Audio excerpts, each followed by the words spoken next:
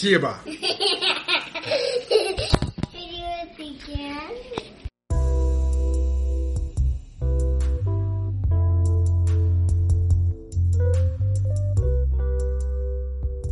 Alright, thanks for joining today.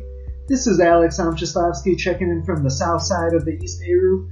We're in the Rocky Mountains and we're about to make some L'chaim.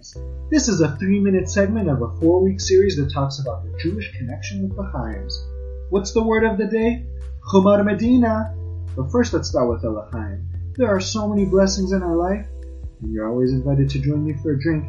You deserve it. Today we're drinking some summer bliss from one of my favorite breweries and homes, New Belgium, up in Foko, Kolo. And the ancient blessing on beer is Baruch Atah Adonai Eloheinu melech haolam she'akol niyeh bidvarav. How old is the Jewish connection to beer? Beer making dates to ancient times. Egyptian tombs even depict pictures of beer brewing. Back then beer was drinkable, unlike water, and was high in nutritional value, making it an everyday drink. In fact, a large portion of the Egyptian grain went straight to the brewmasters.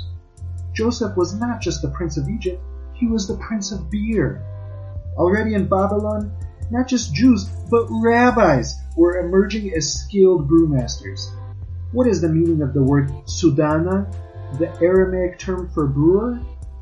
Rav Chisda said, a pleasant secret, sod na'eh, an act of loving kindness.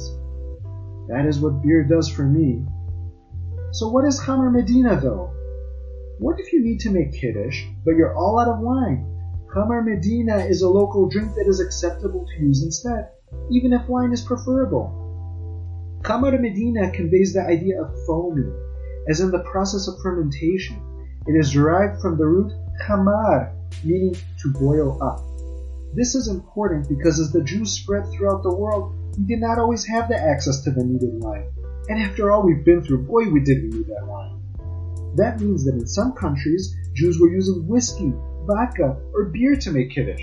So, for example, in the Soviet Union where I was born, you could use vodka not just for breakfast and dinner, but also for Kiddush and Havdalah.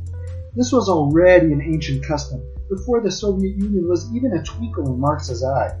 Even in the Gemara, we find Ameimar, who was the head of the yeshiva in Nahardea, Babylon. He was using beer for Havdalah 1600 years ago. What's the lesson of the day? When you're all out of wine, don't whine, just grab a beer.